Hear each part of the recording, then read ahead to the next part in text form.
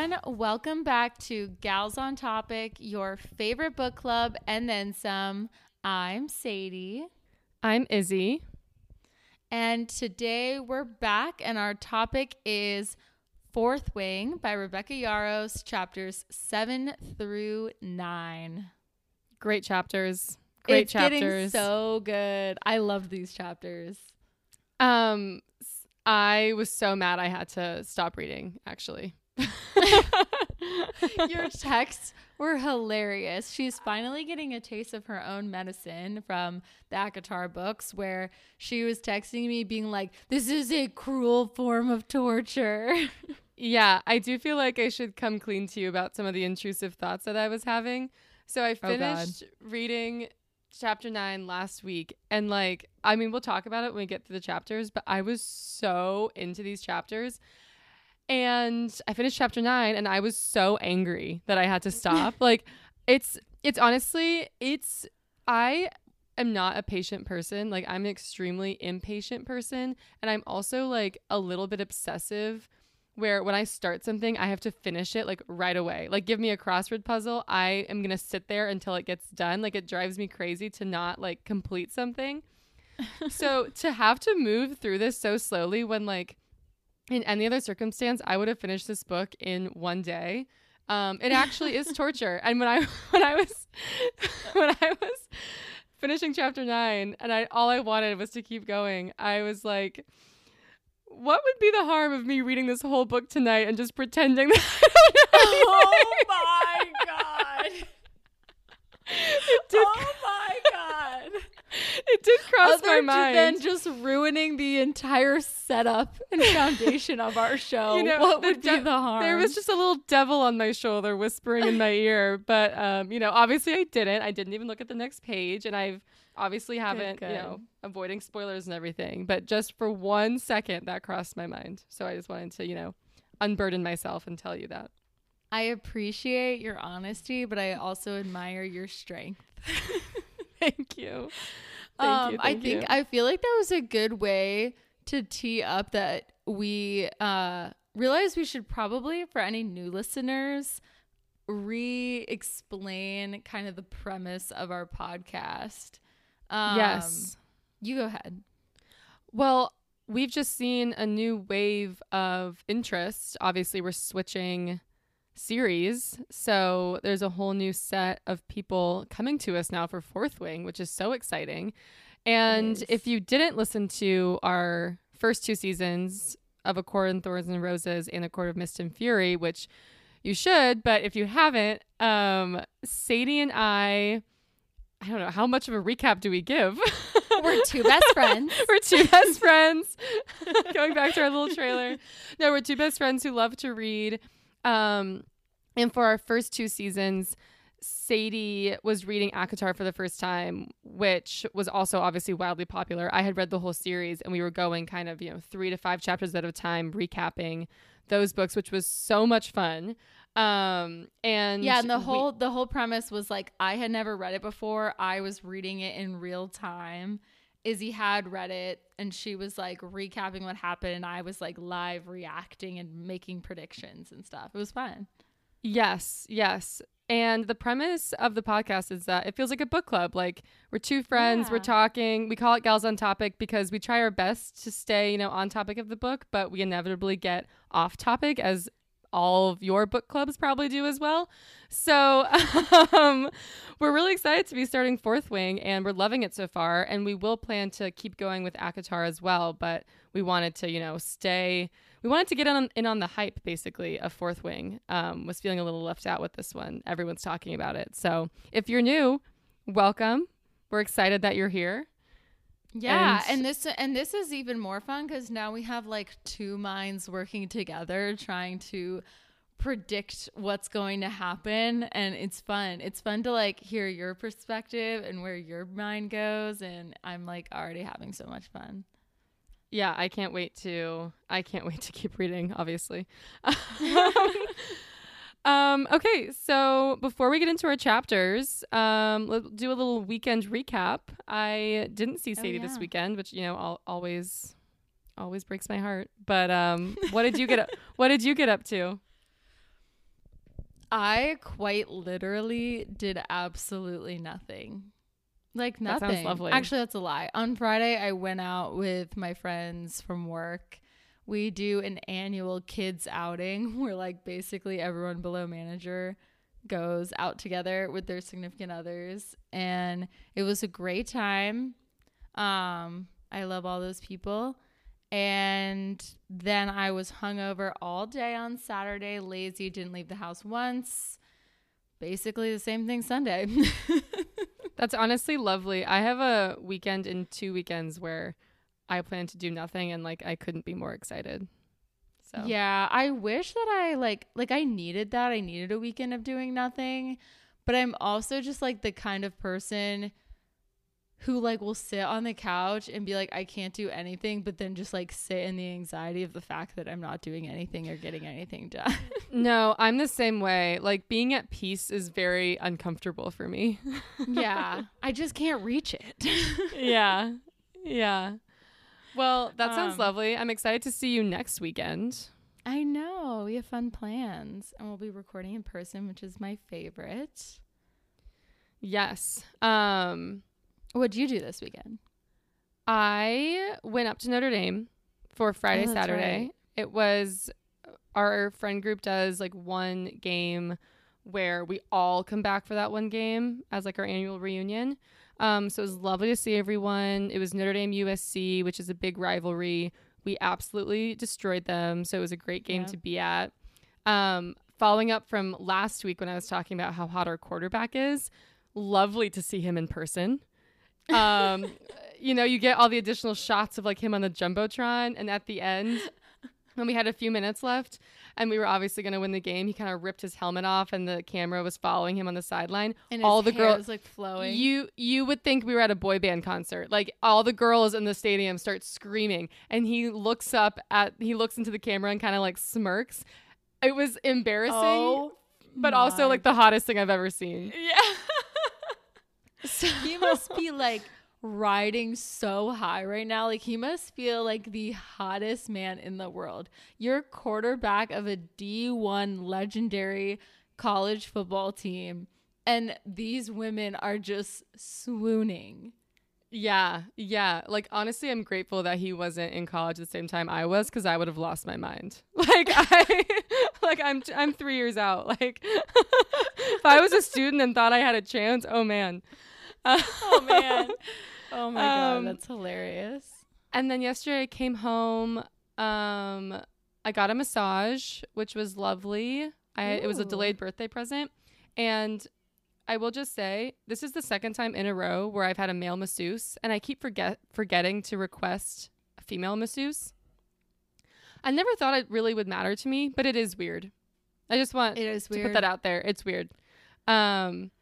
Yeah, just it's weird. Don't need a strange man's hands all over me.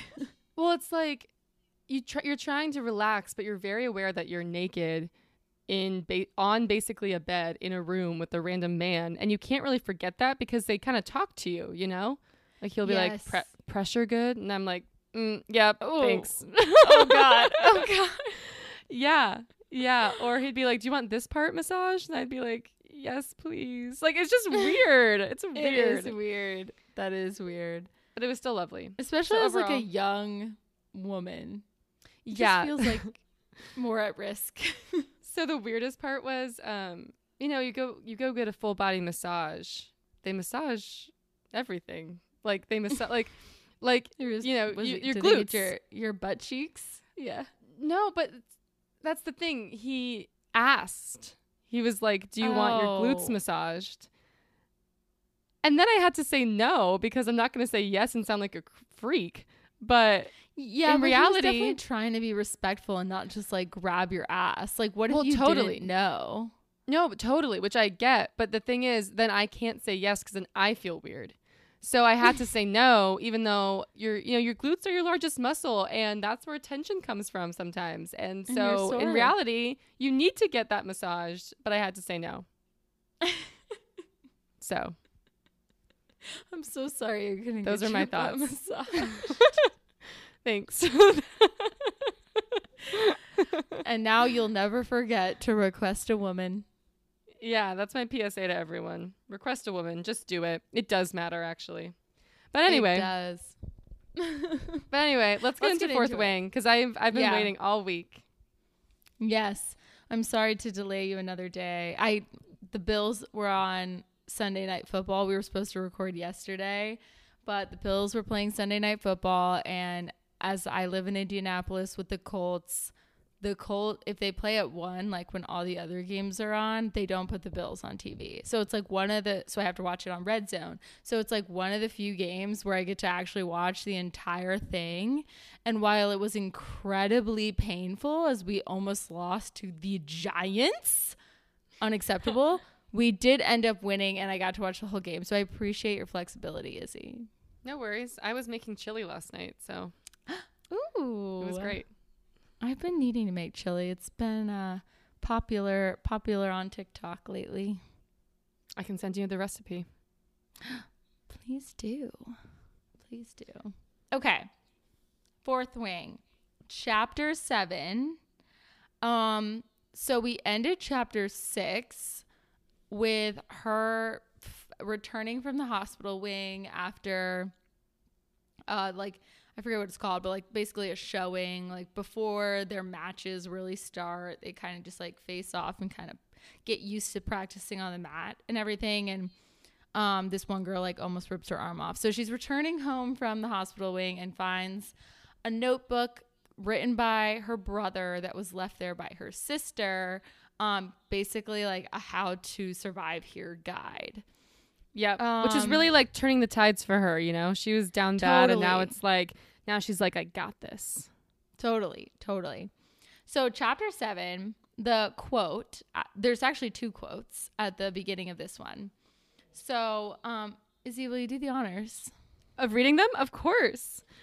So the little intro blurbs are from the Basgiath War College Code of Conduct, and it's 2 addendums to the code. The first one says, in the best interest of preserving peace within Navarre, no more than 3 cadets carrying rebellion relics may be assigned to any squad of any quadrant. That's addendum 5.2. Then we go to addendum 5.3, which says, in addition to last year's changes, marked ones assembling in groups of 3 or more will now be considered an act of seditious conspiracy and is hereby a capital offense. It's giving Umbridge. It's really interesting also. Yeah. This one was really interesting to me because we still don't have any details about what the rebellion was for. Yeah. And I'm starting to lean towards that once we get those details, we're going to be pro-rebellion. I think so too. And I think Violet is too. And especially after this chapter. And because of this second addendum, there must have been a flare-up, obviously, of the rebellion to make this second one. And need to know when that was and what happened also, you know? Yeah. It is very interesting, and it very much was giving me Umbridge vibes from Harry Potter. Yes. When they were gathering to actually learn defense against the dark arts. And I just can't help but wonder. They really are keeping those details from us. And I feel like I would love to know like what Violet thinks it was, because she hasn't even really mentioned that, because I'm sure she has said some story about what it was related to, and like I would imagine she has one story but then learns another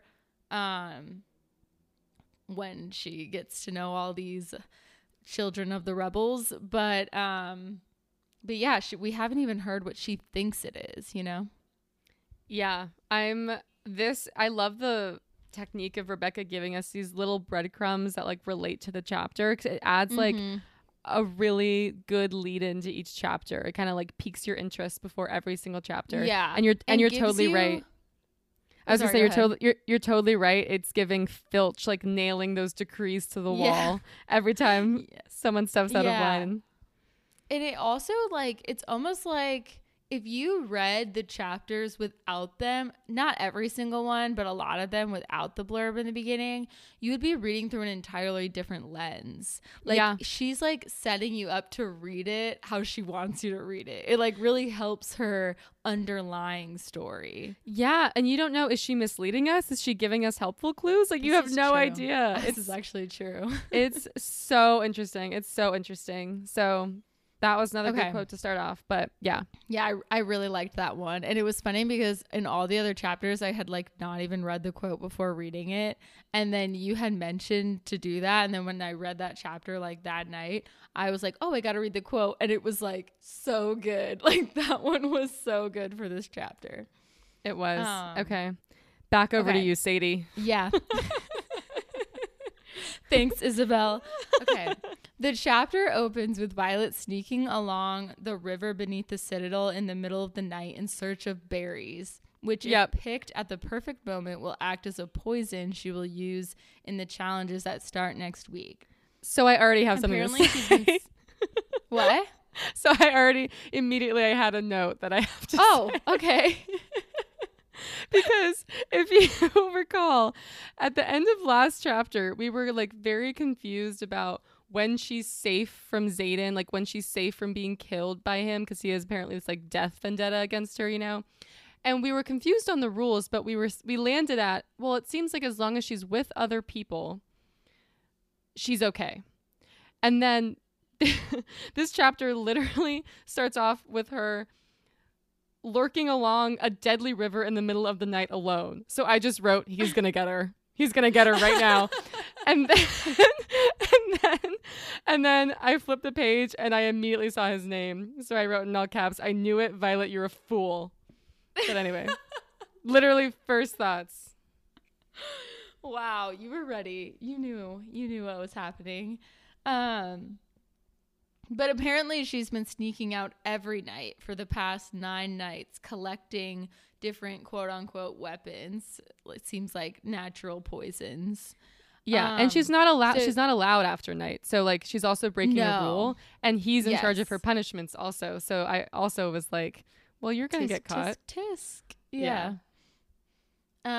So she climbs up a tree to fetch the berries, and as she's climbing down, she freezes because 2 figures walk under the tree. Da-da-da-da, Izzy already gave it away. It's Imogen, the cadet who almost ripped her arm off, and Xaden, of course. Imogen's an unfortunate name. It is. Poor thing. She really is combating it, though, because she has, like, a half-shaved head with, like, fiery pink hair. Yeah, so she's like making the name Imogen cool. Yeah, she's like, you gonna make fun of my name, bitch? Like, that's the vibe I'm getting, you know? Yeah, true. Also, I immediately was like, is Violet gonna poison everyone she has to fight? Like, we get more details later, but I was like, damn, that's ruthless. Like, you're just gonna poison everyone? Also obvious, but I mean, it unfolds later. Yeah, but I don't know how she really gets. I don't know how like it is obvious that her opponent is just magically sick every week, but we'll get to that. Okay, so the Xaden and Imogen, whatever, they're whispering, but she can't hear what they're saying over the rushing water, and she has a. I want to note that in this moment, she has a thought that maybe they are lovers, and she's wondering if Imogen is the kind of girl that Xaden goes for, which is like definitely a hint of some baseline attraction for Xaden from Vi, you know? Oh, she's like straight up attracted to him. Yeah. Yeah. But that was like, besides her initial like first look at him where she was like, wow, this man is the most exquisite man I've ever met. This is like the first time where she's like, even though she knows he's like out to kill her, she's like, is this the kind of girl he likes? Yeah. You know, it's hard to it's funny. Like, her internal monologue is really funny. There's a line later that I like literally screamed at, which I'll call out when we get to it. But yeah, she like knows she shouldn't be attracted to him because obviously he's trying to kill her. But every time she describes his face, she's like, perfectly chiseled jawline, tensed, looking at me. Like, it's really funny. Yeah. Okay, so like slowly like 24 more cadets arrive, all with rebellion relics. Tisk, tisk, tisk, breaking the rules. I wrote, so that's a capital offense. I wrote dying to hear. Oh God, you really do have all the thoughts today. Sorry, I do have a lot of thoughts. No, it's good. I wrote, oh shit, a rebellion meeting. Let's freaking go. I'm pumped for this. Oh man. Okay. So Violet is like dying to hear what they're saying because she needs to know if this is like an innocent gathering or if they're plotting. And she does a wild move and starts moving down the branches to get close enough to hear what they're saying. This was like, I had a feeling she was going to just like fall into the crowd. Yeah. Yeah. She also says maybe they're just homesick and all meeting together. And I was like, okay. That would not fit the vibe. So it turns out, like based on her listening in, it turns out that this is kind of like a little union of outcasts, I would say. So all of the cadets with rebellion relics, it seems like they're typically targets. Like people will look for the first chance to call them a traitor and then like force them to fail. So it appears that it's like they're kind of coming together so that the older cadets who have survived can help the younger ones because no one's really looking out for them. Which is like kind of nice. And Violet's like, damn it, I don't want to find a single thing about Xaden to be admirable, but this is annoyingly admirable. So Xaden's like asking everyone what they need to be successful. And some have like legitimate questions and he's helping. One is like crying like, I can't handle this. Like I can't do the death and blah, blah, blah. And Xaden's like, well, then I can't help you. So you should probably just accept that you're going to die, which was like a little tough. Yeah. Like when they first described the meeting, like it definitely, I thought it was going to be like they're planning a rebellion again. Like they're meeting to move the rebellion forward. But then it's like Xaden's little like posse where he can help them all survive. Yeah. I was really excited for like a rebellion meeting, but this is really cool too. It's like another layer of Xaden, it's obviously. It's definitely like a character moment for Xaden. He kind of like, there's a couple of people who say they're like struggling on the mats, so he pairs them up in groups of 3, which is like the legal limit, and to like practice with each other and like learn, which is just so nice. But there's like one question that really stands out. ... Someone asks for help with the battle brief. They say, it's not that I can't keep up, but the information ... And Xaden says, keep what you know, but recite whatever they tell you.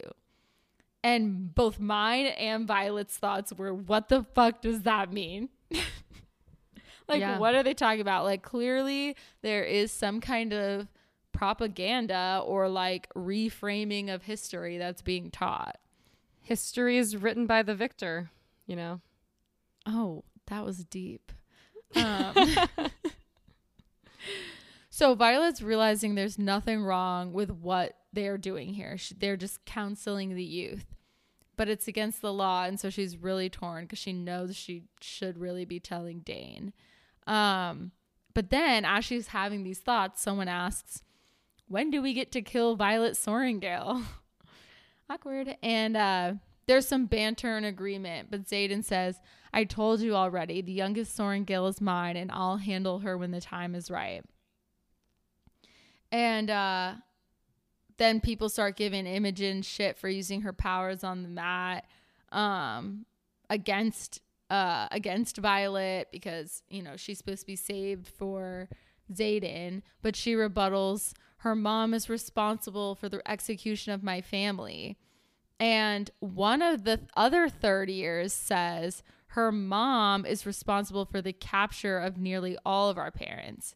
Keyword capture. Not her daughter. Punishing children for the sins of their parents is the Navarian way, not the Tyrish. I can't remember the actual word, Tyrus, something like that. They are part of Navarre. They're just the ones that was like the main area that tried to rebel. Yeah. And so it's kind of like cool to see this back and forth of like different perspectives on it, you know? Yeah. I also, as I was reading this, I was getting irritated with Imogen because it was like, I was said the rebels need to learn that children are not responsible for their parents' crimes and they can F off and leave Violet alone. And then I read the next paragraph and I was like, oh, never mind. They do know that. Apologies to Garrick, who stood up for her.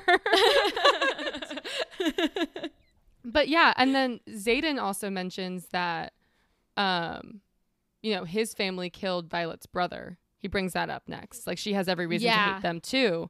So I'm really glad that he's seeing both sides. But then what does handle her mean? What does that mean? I don't know. I think it means like I think he has a plan to like get her on their side.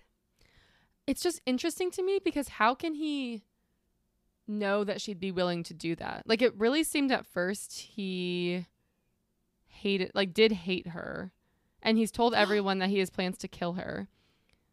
What if Brennan was like kind of on his side, kind of on the rebel side, and he knew about the sister? Yeah, I can see that because there's definitely some stuff with the brother that's going to keep coming up. Like the way he died gets brought up. Like there's definitely some stuff. So either Xaden knows it from that or like he knows from his shadows, which we haven't talked about, but we'll get to, that she could have sympathy for them. Like she's not like an evil copy of her mom. Yeah. Yeah, I was also wondering that because there's more scenes in these chapters where Xaden is clearly not bought in that she's like her mom at all. You know what I mean? Like he knows something about her. He's definitely like giving her way more grace than he could, you know? He's taking a special interest in her. Like he really, given their history that we know, he should either be truly out to get her or at best be neutral towards her. Mm-hmm. And he's like taking a special interest. So let's get to it because that's kind of the theme of the next 3 chapters. Okay,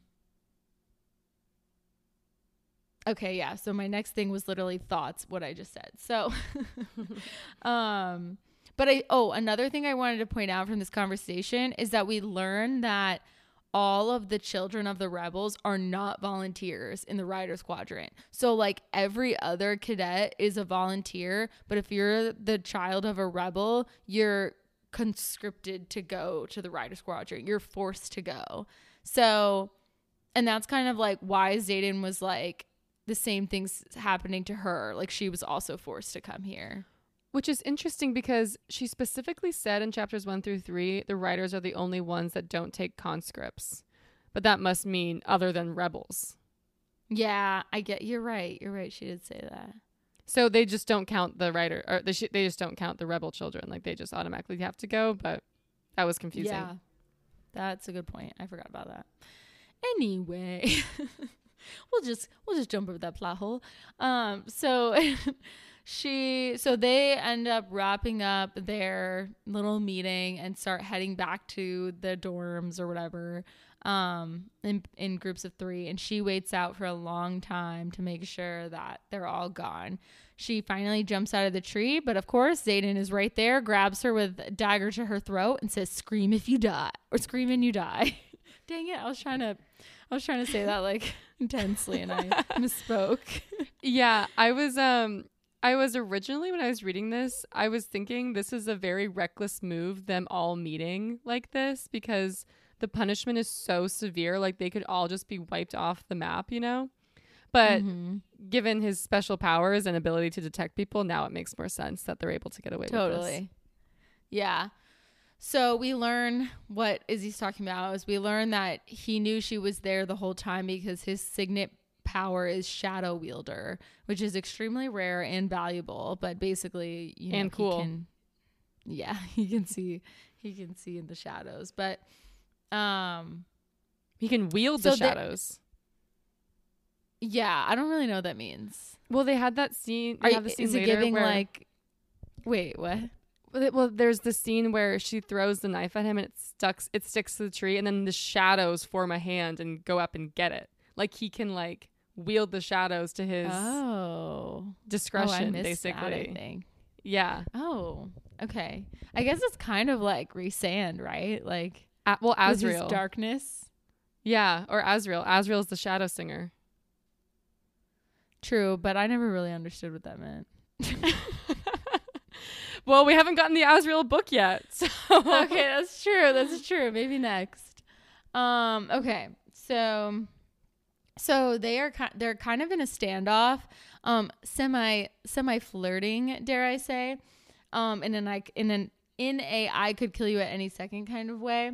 So Violet throws 2 daggers at him that land perfectly on either side of his head, and he doesn't flinch at all.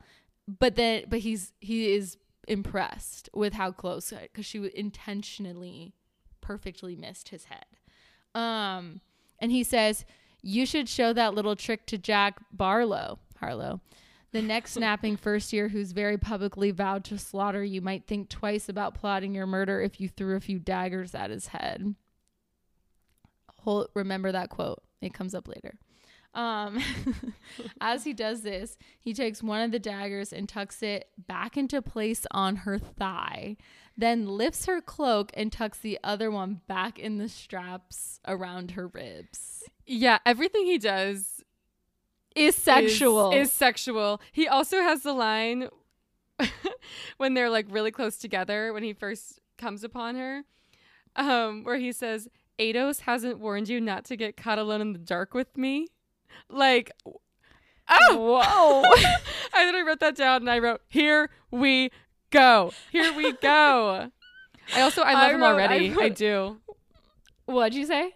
I said, I love him already. I really do. Me too. He is like so just like sly and sensual. And I literally wrote, when I put, then lifts her cloak and tucks the other one back in the straps around her ribs, I just put it all caps next to it. That is very intimate and sexy. The thigh especially, very intimate and sexy. It's giving when Rhys was putting the daggers on Feyre before they went to the Weaver. And that I remember being like, woo, for. And this is that same scene kind of coded differently. Basically, yeah. So he asks her if she's going to tell anyone about his little club, and she answers honestly no, because he was helping them and she doesn't see why that should be punished. And he responds, "Interesting. We'll see if you keep your word. And if you do, then unfortunately it looks like I owe you a favor." He didn't have to say that. Like he didn't have, he could have just said, "My favor is letting you live," you know? Yeah, totally. And so he starts walking away and she's like, "You're not going to handle me?" And he's like, "Not tonight." And she's like, "What are you waiting for?" And he says, "It's no fun if you expect it. Now get back to bed before your wing leader realizes you're out after curfew," which he's his wing. I can't talk today. I'm literally too excited. He is her wing leader, which is just like cute that he says it that way. Yeah. But the chapter ends with her thought of, "A slow smile spreads across my face as I tuck my arm back into my sling, sighing with relief as the weight is taken off my shoulder. A fool with fondly berries," which is the berries that she caught, which he didn't take. He very easily could have taken. But I just like love this whole interaction of them. Yeah. No, this is when I was reading, and you hit that point in a book where it's like you start a book, it's new, you're like getting into it, it's good, but then you hit a point with some books where you're like, oh no, I'm so invested, like I'm in with like my mind, body, soul. And that's where I was getting to with these chapters. So that's a really exciting place to be. But I have 3 thoughts after this chapter. One, I was confused as to how much time has passed. Like in the previous chapters, it was like day 1, day 2, and she was so scared, lost, like in constant danger. Now it seems like she's found her footing. Like she's kind of has a routine. Like things have been figured out. Like she seems okay. Second thought, it was really nice to see the writers have this kind of group, because up until this point, it's really seemed like every man for themselves at this place. And it was nice to see some loyalty and some camaraderie. Yeah. I agree. I totally agree. So that was my second thought. Third and final thought is it's very, very risky for Xaden to just let her live in this moment unless he like really knows that she's telling the truth and she won't tell anyone. Because if she tells literally anyone, they are all screwed, and that's a really big gamble to take. So I don't know if he also can kind of like sense the truth or whatever, but yeah. No, I get it too, but I do think, I think he has kind of no choice but to, other than, like, he could either kill her for seemingly no reason, and she's the general's or commander's daughter, or he can kind of trust that she is telling the truth. But I do think he knows a little something about her character. Like, I really think the Brennan theory is something. He must have some experience with someone in her family that tells him, like, maybe it's Mira. Like, maybe Mira's, but she tells her specifically to stay away. So I don't think it's Mira. I think Mira's like team mom, and I think Brennan was team rebels. Secretly. I agree with you, because I know, like I was saying before, he was out to kill her, and he's kind of within his rights to kill her right now. They're alone. He could have just pushed her in that river. She said like other people die in that river. She would have like washed up like miles away. Yeah, he has plans. So he has plans, and he knows something. And he knows something about her character. Like, he must know that he could believe her because he had an experience with Brennan or something. Yeah, but, or maybe he knows she'll be useful. Like, he knows that she's going to have a cool power or something. I don't know. Okay. So, chapter 8. Do you want to read our little quote above? Oh, sure. I don't think I had major thoughts about this one. Okay, this quote is from the book. Oh, no, this one's good too. This is from the book Effective Uses of Wild and Cultivated Herbs, because she's going to poison people. And it says, there is an art to poison not often discussed, and that is timing. Only a master can properly dose and administer for effective onset. One must take into account the mass of the individual as well as the method of delivery. I wrote, before I read the chapter, foreshadowing Violet's failure to properly administer a poison. Yeah, boy was it.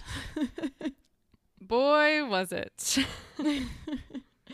So the chapter opens with Violet waking up in her bunk for breakfast duty, which we learned she had signed up for last week. She's thinking about Dane, and there he is waiting outside of her door to escort her to her breakfast duty when she enters the hall. Sweet Dane. On their way. Yeah, he is. He loves her. He actually is kind of obsessed with her. He loves her. Yeah. I kind of fly over a lot of their back and forth, but he really does some like very sweet things. But so on their way, they run into Rhiannon and Tara, who were clearly just hooking up. And that leads to kind of a little conversation about Violet's sex life, which is a cute little flirty moment with them too, but they don't cross any lines. And I just wish that Dane would cross a line. Like, every time Violet pushes him to cross the line, he doesn't cross the line. I'm like, cross the line. He might as well. He's obsessed with her. It's crazy. I know. Also, in this moment, in this same conversation, he tells her again that it's not too late to sneak down to the scribes. And I literally wrote, give me a break. I feel like Dane needs to be helping her get better instead of just worrying and trying to get her to leave. Like, he needs to do what Xaden's doing for his crew to Violet. Like, he needs to coach her. It's so funny that you say that because of what happens later. I know. This is why I'm Team Xaden so far. I know, but I don't know what it is. Like, I am definitely like more attracted to Xaden. Definitely like agree with Xaden's methods. I just like roll my eyes every time Dane brings up the scribe quadrant. But I don't know why. I like still want her and Dane to kiss. I just feel like it's like a childhood romance that like when you have it probably won't be as good as what you built it up in your head, but like you just need to let it out, you know? Like I just need them to hook up so they can move on. And so Xaden can get jealous. Yes. No, I like him too. I'm being harsh on him. Like he's overall he's sweet. There's things to critique, which is why I like make notes of it. He needs to drop the scribe thing. He needs to drop it. It's every interaction we have with him, he brings it up. And I'm like, it's so too late. Also, ever since you said he's like Dean from Gilmore Girls, that's who I picture. I picture like that Me actor. too. And it's kind of spot on. It's perfect. Dane is so Dean. Oh my god. Okay, so Dean, now I said Dean. Dane asks if she is ready for the challenges that start that week, since she'll be up against Oren Seifert, who's a tall, blonde boy from First Wing that has a strong punch, she says. And he does his whole, I want to protect you from everything spiel again.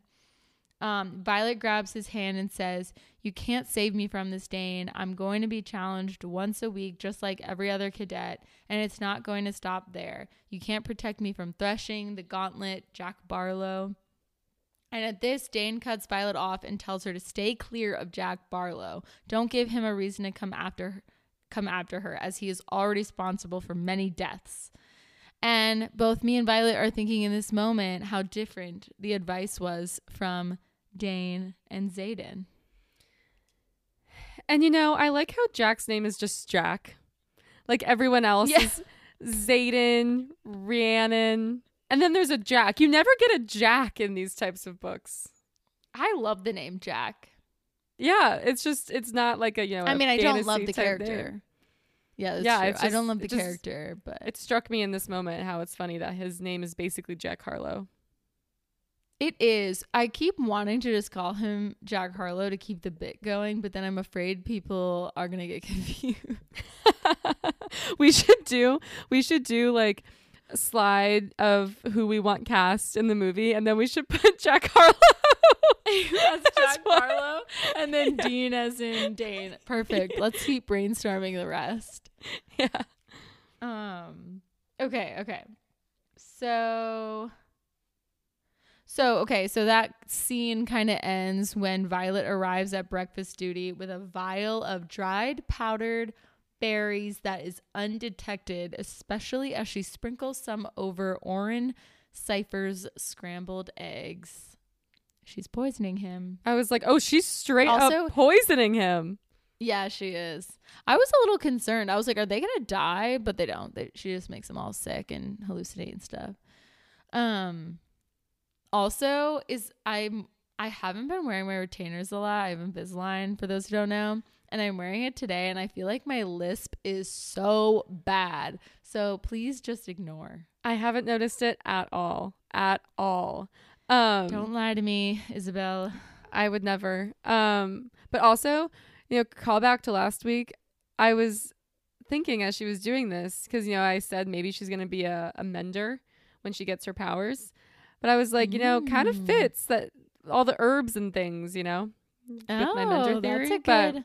That's a good point. I actually don't think that's right. Now seeing like how cool the powers can be with the shadows and stuff, I think she needs to have a cooler one, but it kind of fits. So I think it's got to be something never seen before. Yeah, I like that too. Okay, so from there, the chapter jumps to what appears to be a class about dragons. So this one is really interesting. I like this part. Me too. So Professor Kaori, is using his signet power of illusionment, where he can project what's in his brain, to show them each of the different types of dragons that will be willing to bond this year, of which there are 100 this year, which is 37 less than last year. they discuss how it's quite coincidental that fewer dragons are willing to bond year over year, and the wards are faltering more and more often. Related? Yeah, I was confused. I mean, we're supposed to be confused, but like, why there's fewer dragons? Like, maybe the dragons are switching Team sides. Rebels. Yeah, and that's Team how Rebels. that's how the wards are breaking, and how there's attacks higher up. Because later she's also talking to Dane, and she's like, "Do you think that Xaden or that the Sgale, sorry, the names really kill me. That do you think that Sgale, Xaden's dragon, would have bonded with Xaden if he knew that he was like plotting against them or something?" Or she was like, "Do you think Xaden's plotting against them?" And Dane was like, "No, because the dragon wouldn't have bonded to him if he was, because they want to protect, you know, their country or whatever at all costs. So they wouldn't have bonded to Xaden if he was plotting against them." But I was like, unless the dragons are switching teams. Right. It's putting a lot of trust in the dragons to like suss out who's good or who's pro Navarre and who's pro Rebel when you don't know what a dragon's thinking until you're bonded to it. And I was just going to say it makes sense how the wards are breaking then if dragons are on both sides, you know? Yes. And I think that, you know, Dane specifically says that they are like pro their land, not pro the nation of Navarre. Ooh. So like if they think Navarre is a threat to their land that rather than the other people, then they're going to be pro rebels, you know? That's a great point. Thank you. Everything is developing here. Okay. All right. I like our theories we're rolling with. Okay. So the professor shows them the blue dagger tail, which is Sgale, which is Xaden's dragon. He says there are no blue dagger tails willing to bond this year, but they should still be aware of her. For if you see her without her bonded rider, you should definitely find somewhere else to be. She is ruthless and doesn't abide by what appears to be dragon law. She even bonded to the relative of one of her previous riders, which is typically forbidden. So I'm not sure why, but I assume that means she was with Xaden's father previously. Who was a rebel. Who was the leader of the rebels. So how can they say that dragons don't bond with rebels? Which, I don't know. That's true. So maybe it wasn't. I don't know. Also, I just thought this class was cool because the instructor was like, he reminded me of like Hagrid's class, like Care of Magical Creatures. Like, here's this blue dragon. Here's the way you can approach it. Here's the way to like not get burned alive. Like, here's what it wants you to do. It was cool. Yeah, of like when he's introducing them to the hippogriff. Yeah. Like, you must approach and bow. Yeah, it was giving that. Mm-hmm. So a student asks about the black dragon, the rarest of dragons. Not a student, Jack Harlow. The professor projects the dragon, which is the only other black dragon besides General Melgren's. It's the biggest, has a morning star tail, which makes him deadly. It's the smartest, rarest. There hasn't been one born in the last century. Most cunning. I mean, obviously this is going to be Violet's dragon, right? I wrote the same thing. Like, she gets this one, right? So Jack Harlow asks how to approach him, to which the professor responds, "You don't." He hasn't agreed to bond since his previous and only rider was killed during the uprising. And the only way you'd ever be near him is if you're in the Vale, which you won't be because you'd be incinerated before you ever got through the gorge. So, like, I don't know what's going to happen at the threshing, but Violet's going to end up there, and that's going to be her dragon, and it was probably Brennan's. I can't freaking wait to get to the threshing. Can't freaking wait. I know. It's going to be sick. It's going to be so sick. Should we dress up as dragons on the threshing episode? I thought you were going to say for Halloween because that's next week. And I was like, interesting. But, you know, that's a great idea, Sadie. What if we were just FaceTiming right now? Just like in full-on dragon onesies. Oh my God. I don't know why. I just like let an intrusive thought win with bringing that up. I love it. I'm here for it. So Jack asks what this, and I'm kind of bringing up some of these questions just because I feel like it gives us a little bit more insight about how this bond works. So Jack asks what signet power the black dragon gives his rider, and the professor says there's no telling. Signets are the result of the unique chemistry between rider and dragon, and usually says more about the rider than the dragon. He then explains that the previous rider's signet was siphoning. Oh, wait. I forgot that we know who the previous rider is. It obviously wasn't Brennan, so ignore my previous comment. But he explains that the previous rider's signet was siphoning, which means he could absorb power from various sources, other dragons, other riders, and then use it or redistribute it however he pleased, which is crazy. And I can see that being Violet's power too. Something like that. Like strategic. All powerful. Yeah. Right. But also like the strategy of like, I'm going to take this power, put it over here. I'm going to do that, you know? Yeah. Yeah.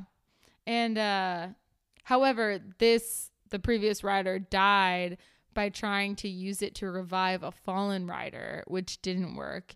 He burned out and died next to that rider. And at that moment, the professor kind of like briefly glances at Violet and she feels something unexplainable in her chest. Yeah. Sad. So the bell rings and the class empties. Violet stays behind and asks the professor, "It was Brennan, wasn't it?" Which the professor confirms was the rider that he was trying to save. And basically the professor then asks Violet, like, you know, things have been pretty rough for you here, right? Like you're a target as a Soren Gale and whatever. And he tells her that after graduation, she'll see that being General Soren Gale's daughter means others will do just about anything to keep you alive, even pleased, not because they love her mother, but because they either fear her or want her favor.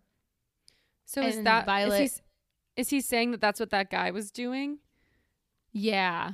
That he was like, that they'll just do anything for a Soren Gale out there. Because my first thought was like, was that her brother's boyfriend? Like that seems like a very, like, you know, like illogical thing to try to do. Like a thing of passion to try and do. Like, oh, I'm so distraught. I'm gonna bring you back. But wait, I love that even more. I hope that's what it was. That's where my mind went. Like it's like because otherwise he would like have maybe sensed that he was weakening himself so much and stop, but it seemed like they had such a close bond that this guy was like doing everything he could to try and bring him back. Yeah, that's a good theory. I like it. So Violet's starting to leave and the professor stops her and says, I like this moment. He says, "I taught both your siblings. Brennan was a spectacular rider and a good man. Mira is shrewd and gifted in the seat when it comes to riding. But you're smarter than both of them. From what I've seen, you helping your friends study in the commons every night, it seems you might be more compassionate too. Don't forget that." So do we think Professor is Team Rebels? So what I wrote is the professors are all so nice. Like, why are they so okay with how this camp is run? Like this Hunger Games-esque style. Who is at the top of making the rules? Because it feels like the professors like care about the students, get invested in the students, like want them to succeed. So it just is very like mismatched with the tone that the camp was introduced. Like I pictured like army generals, like, you know, not like nice little professors who tell you about your family history and give you compliments. Yeah, it probably just depends on the cadet and the professor. It seems like there are all these rules like about you not being able to kill each other, but they're just not enforced. Right. And she says that a lot of people have been dying with their character. Yeah, she says that a lot of people are dying, which I'm like, how? They're either in a sit down academic style class with these nice old men teaching them, or they're in hand to hand combat. which seems like, unless you're Jack Harlow breaking necks, like, it's kind of hard to kill someone. I don't know. It seems like they all pull out weapons on each other in the mat. When Jack Harlow killed that guy and like snapped his neck, the professor was like, Jack, like it didn't even faze them. So it's like, it's just a very weird dynamic. It's really confusing. Like, if Jack killed Violet, I'm sure that this professor would be mad. Like, I don't know. It's just confusing. They're kind of like, the professors that we've seen are like even less mean than like the Hogwarts professors. You know? Yeah. like they're so nice. Oh my God. Okay. So the chapter then cuts to the first challenge. So Dane and Vi are watching Rhiannon beat the shit out of her opponent when Dane warns her that he overheard Orin, who she's about to go up against, and his friends discussing how Orin plans to kill her today. And Violet's like, I'm gonna be fine, like mostly to herself. And Jack Harlow makes a few classic smartass comments ending with, Violets are such delicate, fragile things, you know. And Violet whips around, throwing 2 daggers, one barely hitting, like nicking his ear, and the other an inch below his balls, exactly where she intended for them to land. And that shuts him up. And Dane's like, she's already listening to Xaden. Yeah. He's like, what the heck, Violet? I told you to lay low and you just piss him off more. And she's like, laying low hasn't gotten me anywhere. But she can't help but go and like look over to where Xaden is to see if he saw what she did. And her heart like kind of like stutters when she sees the slightest hint of a smile on his face as he continues to watch like the other matches. But I love it. I love it so much. He's like, that's my girl. I don't know why, but that's his girl. He's like, hell yeah. I don't know why. Okay, so Violet's called to the mat, and so is Orin, and he's looking slightly green with illness, and Violet's like, just as planned. So they talk some shit. Orin throws some like wild punches that she dodges. He eventually finds himself on his stomach on the floor, Violet's knee plunging into his back, and she's like telling him to, you know, I forget the term, but like yield. Basically call it yield. Thank you. And he's like never, but then he just starts vomiting all over the mat, like so gross. And basically Vi wins and takes his dagger as her trophy. That's disgusting. Also, she's very smart. I'm also glad she's not actually killing people, because I was like, whoa. Yeah. She's just poisoning them in different ways, which is cool. But also I don't know if you said this before, but he wanted to kill her because he thought she was a liability because Jack Harlow has so much beef with her. Which I was like, what? Like, seems like a stretch, but it makes no sense. It makes no sense. I guess maybe she's just like a distraction. But yeah, so then we basically get like a montage of week after week her winning each of her battles by poisoning each of her opponents. So she's like, so as the quote at the beginning foreshadowed, she does struggle with timing the administering the poisons. Yeah. So she is taking a good beating before the poisons kick in and like take out the opponent. Yeah, and they're different each time. Week after week.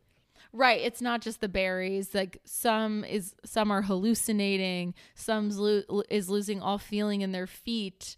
But then on week 6, her opponent doesn't show up because they can't walk straight from whatever Violet drugged her with.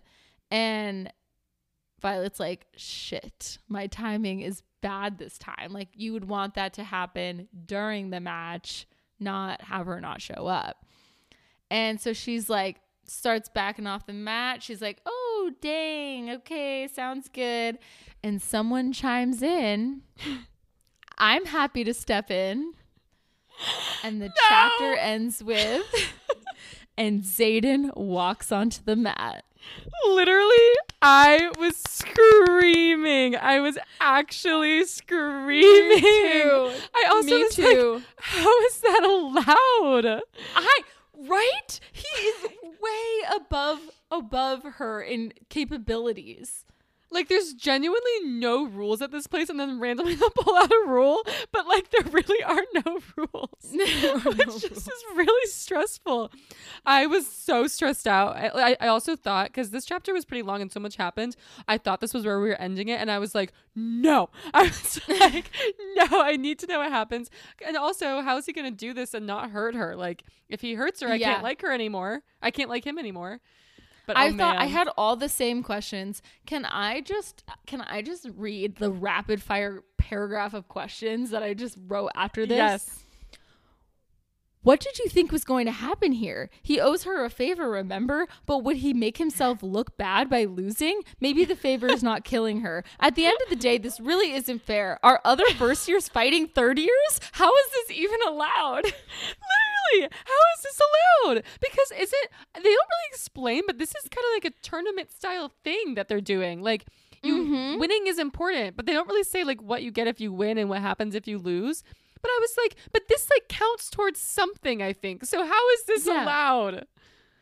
It's bullshit. It's bullshit. I was so anxious heading into chapter 9, and I didn't have time. I had to go to the store, and I before John got home from the airport, and I was like, well, I literally have to stop at this point. Like, I was like, what am I going to do?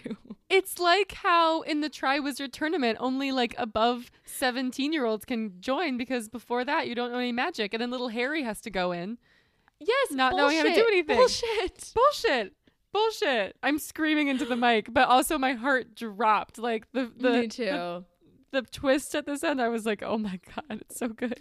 Well, and I was just racking my brain, because I was like, he can't lose because that would make him look weak as fuck. Yeah. But he also like can't hurt her, because I know they're going to be together. So I'm like, what is going to happen? I don't know why I didn't think, but now it's the best chapter thus far. Yeah. It's so good. The quote before, I'm stealing your job here, but is just Violet's entry, her own personal addendum to Brennan's notebook, that is just, I will not die today. Yep. Which is just perfect for this moment. And I love how the other ones really truly foreshadow what we're about to learn in the chapters, and this one like doesn't give away the cliffhanger. It's totally just like, I'm not gonna die today. Like, what is gonna happen? You know what I mean? Her same mantra from the whole book thus far. Yeah. Okay, so the chapter opens with the professor, and the professor's like, oh, we're in for a real treat. Zayden's one of the best fighters. Watch and learn, everyone. He couldn't have reacted worse. Like, it's just, now you're like, oh, like she's definitely looking at him to be like, this isn't allowed, right? The professor is like, delightful. This will be awesome. Oh my God. Oh my God, it's so funny. So Dane's like protesting, saying he's like, Violet's a little out of her league here, right? Like, surely this isn't gonna happen. But Zayden's like, just like gives him a death stare and is like, relaxados, or whatever his last name is. So Zayden starts like stripping himself of all of his weapons as he's approaching the mat. And she's like, you don't think you're going to need those? And he's like, you have enough weapons for the both of us, which is kind of like belittling. Right. He doesn't need anything extra to But basically, okay, well, I'll explain what happens with the first dagger and then like kind of the pattern. So at that moment, she throws a dagger at him and he catches it and just throws it off the mat. Like, how embarrassing for Violet. And basically that's kind of like, I'm going to go through because there's a lot of like banter here that just is so steamy and makes yep. Woo. Anyway, but basically the whole pattern is she like throws a move and he's just like he beats her and then every time just like takes one of her daggers and throws it away and takes one of her daggers and throws it away and just like slowly like breaking her down to her. Just, I don't even know what the words I'm looking for is, but anyway. So Violet does a swipe kick combo, but Zayden dodges, grabs her leg, whips her around, she goes for his leg with another dagger, but he grabs her wrist and whispers inches from her face, going for blood today, are we, Violence? And then throws her dagger off the mat, which I don't like the violence. It's supposed to be like a cute little like play on her name. It doesn't hit for me. I didn't like that. That's like the one thing he says that I was like, oh, no. It doesn't hit for me. The whispering in the ear, though, I was like, this is getting very sexual for a sparring match. Yeah. That's how I felt this whole time. So he's not using the blades against her, though, which is like something big to note. Like, we were thinking he was going to kill her, but instead every time he gets one of her blades, he just throws it away. So he offers her a hand up and she accepts it. And he whips her around. Her back is now like pinned up against his body, and another one of her daggers is being held against her own neck. And he's like, don't trust a single person who faces you on the mat, and then she's like, even one who owes me a favor. And I just love how witty Violet can be, even though we know how terrified she is on the inside. Yeah. You know, like, she's like, even though you owe me a favor, as he's like literally putting a dagger to her throat. But anyway, so they fight back and forth. And the next time he has her pinned, he says, taking out your enemy before the battle is really smart. I'll give you that. Problem is, you aren't testing yourself in here. If you aren't testing yourself in here, then you're not going to get any better. So he knows that she's been poisoning her opponents before so that she can win. And which he does have his shadows, and he saw her collecting berries. So I'm not surprised. And it's kind of obvious. Yeah, when every single one of your opponents is getting sick. But when you think about how there's like over 100 cadets and he's noticing every component she's up against, it's like, Well, he's watching her for sure. I mean, he did this. Sure. Like, he stepped into like, which it's like when he said the thing about she's not getting better, I was like, oh, is this supposed to be a lesson? Like, are you actually trying to help her? Like, are you trying to like, he is let a fire in? Yeah. So that's also, what's going on? I need to keep reading. I don't know his motivation. So she has 2 daggers left. So it goes back and forth where he's like pinning her, telling her something, pinning her, telling her something. And she now has 2 daggers left. She kicks out the back of his knees and he falls to the ground. Win for Violet. She gets him in a headlock on the ground, but he is able to grab her legs and whip her around, coming out on top, of course. And now she is laying on her back on the ground. He is laying between her legs, his hips, pressing her hips down onto the ground. Yeah, I was blushing. I literally wrote all caps, why does this get so sexual? My people are watching. Oh my God. People are watching. Dane is watching. Their professor is watching. The professor's probably like, excellent. Yeah, literally. That's so true. Okay, so his lips are inches from hers. And she's like starting to get turned on. And she's like, my breath catches and my body warms, that traitorous bitch. Do you have the other quote that she says to herself here? There's one thing she says that I was like screaming at. Maybe. The move is so unnervingly hot. No, as his face is like inches from her and she's like realizing she's getting kind of like turned on by this, she's like says to herself, you are not attracted to toxic men. You are not attracted to toxic men. And I was screaming. I cannot.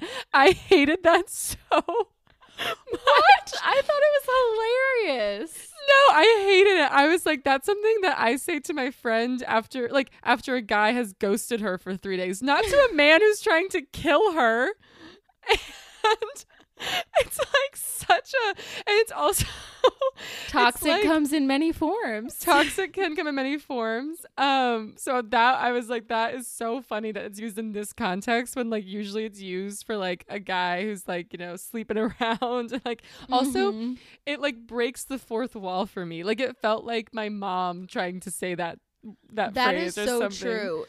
It's too modern. Like it's too something someone today would say. I could see that actually. It's too it's too that. And then also, I don't know this author. She might be like our age. I don't know. But it felt like the delivery was like wrong. So it felt like it's coming from like a mom using like a teenage phrase in the wrong way. Yeah. That's so true. I'm trying to see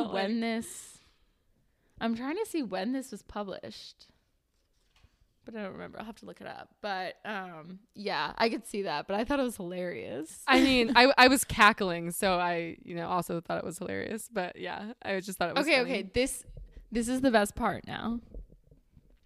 So he's laying on top of her in Missionary, and he says, "Get your dagger," and she's like, "What?" And he laces his fingers in hers as he guides her hand to her last dagger. You're tiny, says Xaden. Well aware, says Vi. So stop going for bigger moves that expose you. And then he drags the top of the dagger down his side.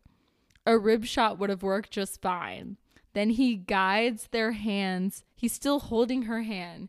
Guides her hands around his back. Kidneys are a good fit from this angle too. And she thinks, I swallow, refusing to think of other things that are a good fit at this angle.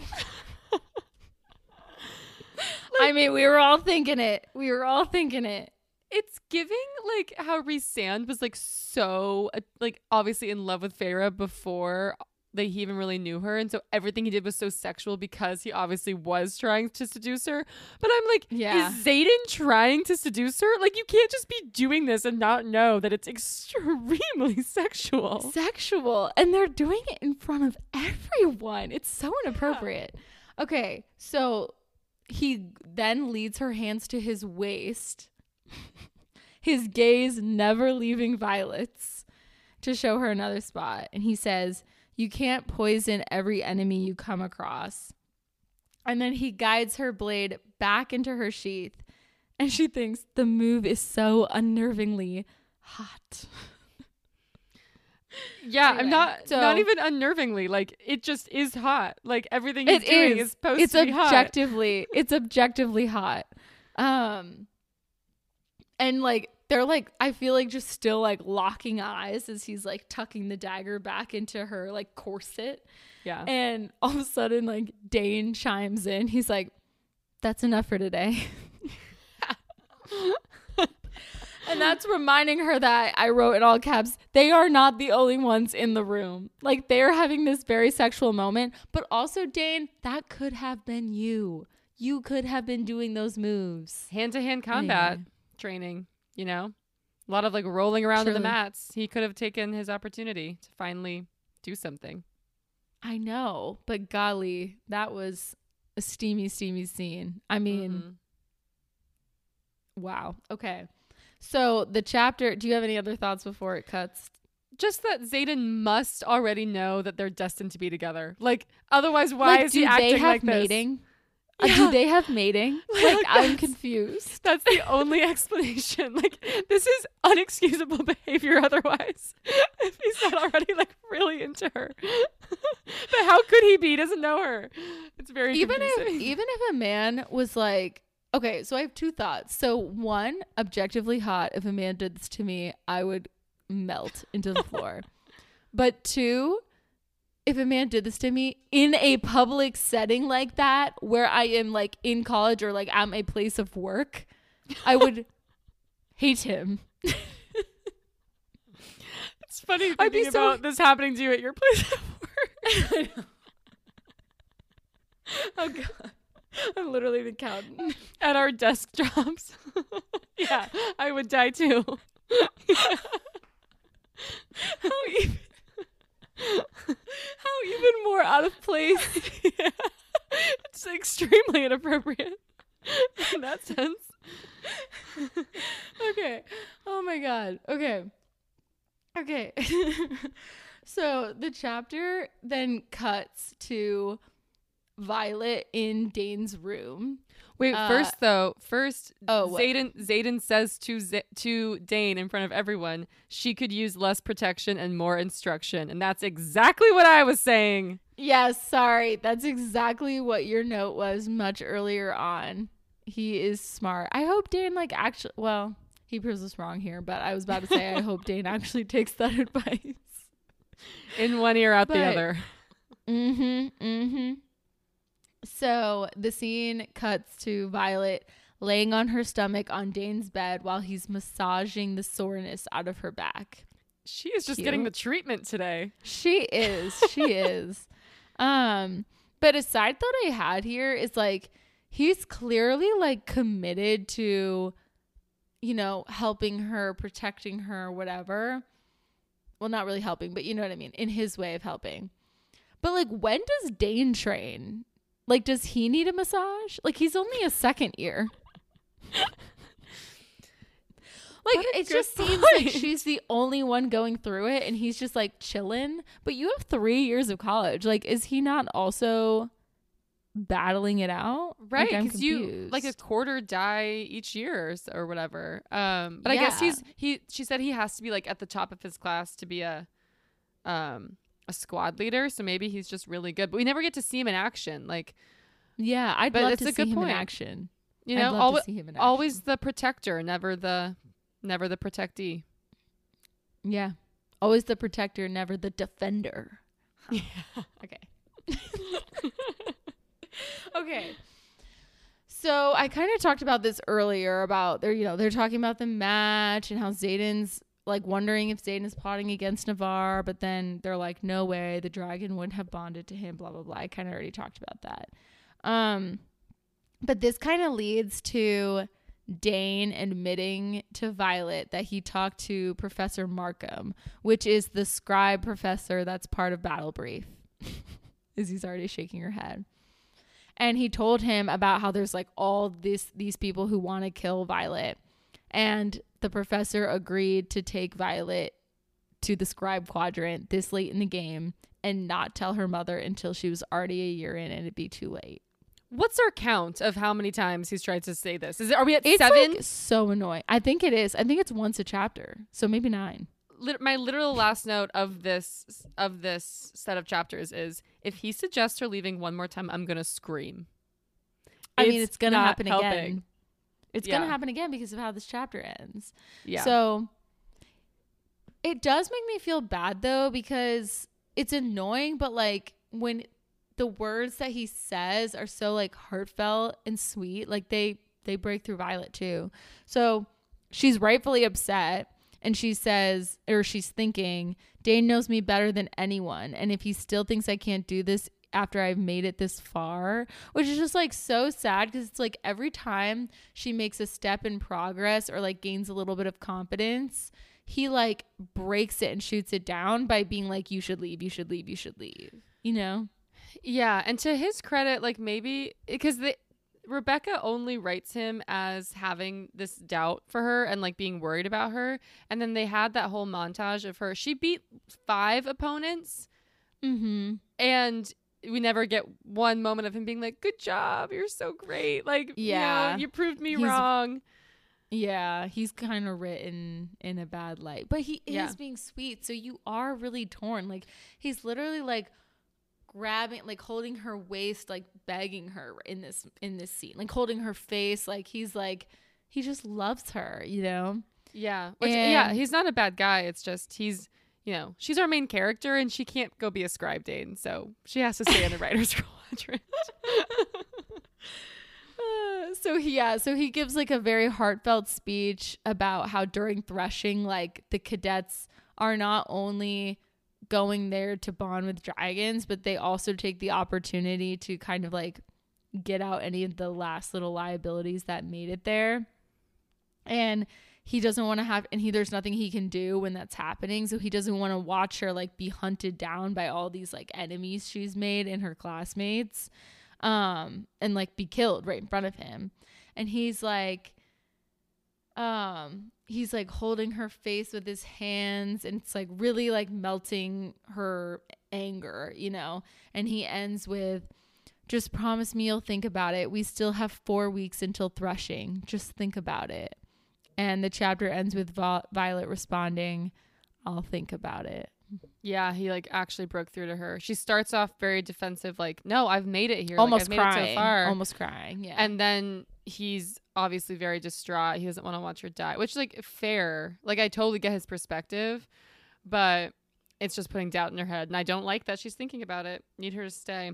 I also, again, very threshing. Like every task has just these random, like, confusing rules. Like, it's a free-for-all, but it's not a free-for-all because, like, the squad leaders can't help, but they just watch you die. But then you also have to bond to a dragon. It's going to be very interesting to see that play out. Yeah, I'm so excited for threshing. So excited. Me too. I also, when he was saying, like, all these people want to kill you, I was like, it's really just Jack Harlow. But I guess now she has more enemies from beating all those people, and they probably like are mad that they looked weak fighting her and want a redemption, I assume. Well, I think she said, like, Mira said going in that, like, you're going to have a target on your back as the daughter of Commander Sorrengail.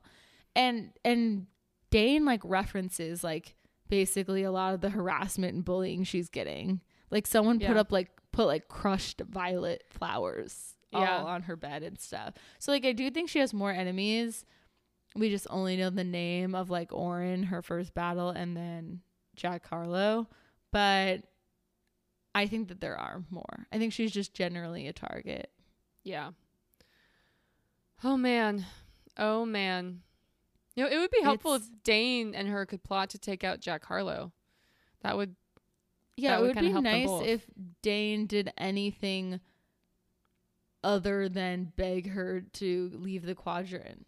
You know, I think I would have liked Dane more had we not read ACOTAR. Like, Tamlin really, like, that changed how I look at male characters, you know, like a protecting male character. Like, my guard is up. My guard is up. Yeah, but I don't know. Nothing could be worse than, like, seeing someone depressed to, like, where they're, like, literally dying of depression and you just, like, blatantly turning a blind eye. Right. Well, it's just the parallels. You now just question the protector. You don't. Right. The protector who doesn't do anything. Like, he doesn't empower her to do anything. Doesn't help her. He just, like, continually voices how he doesn't really think she can do this, and that's very similar to what Tamlin did. And yeah, I don't think he's gonna be as bad as Tamlin was. I hope not, but my guard is up, and I could be wrong. Yeah, you know, maybe Xaden's bad. I don't think you are. I don't think you're wrong. But honestly, it would be a great change of pace if, like, she gets with Xaden and then, like, Dane gets with Rhiannon. Like, gets over it and is, like, on the good side, you know? That's true. Rhiannon, I think, is into women, though. I forgot about Tara. Yeah, you're right. But he had both. But Dane had that fling, that girl's name who he mentioned. Oh, yeah. So. But I don't want him to like someone else. I know. They need to both be obsessed with her, which they are. So. Yeah, which they are. God, chapter 9, man.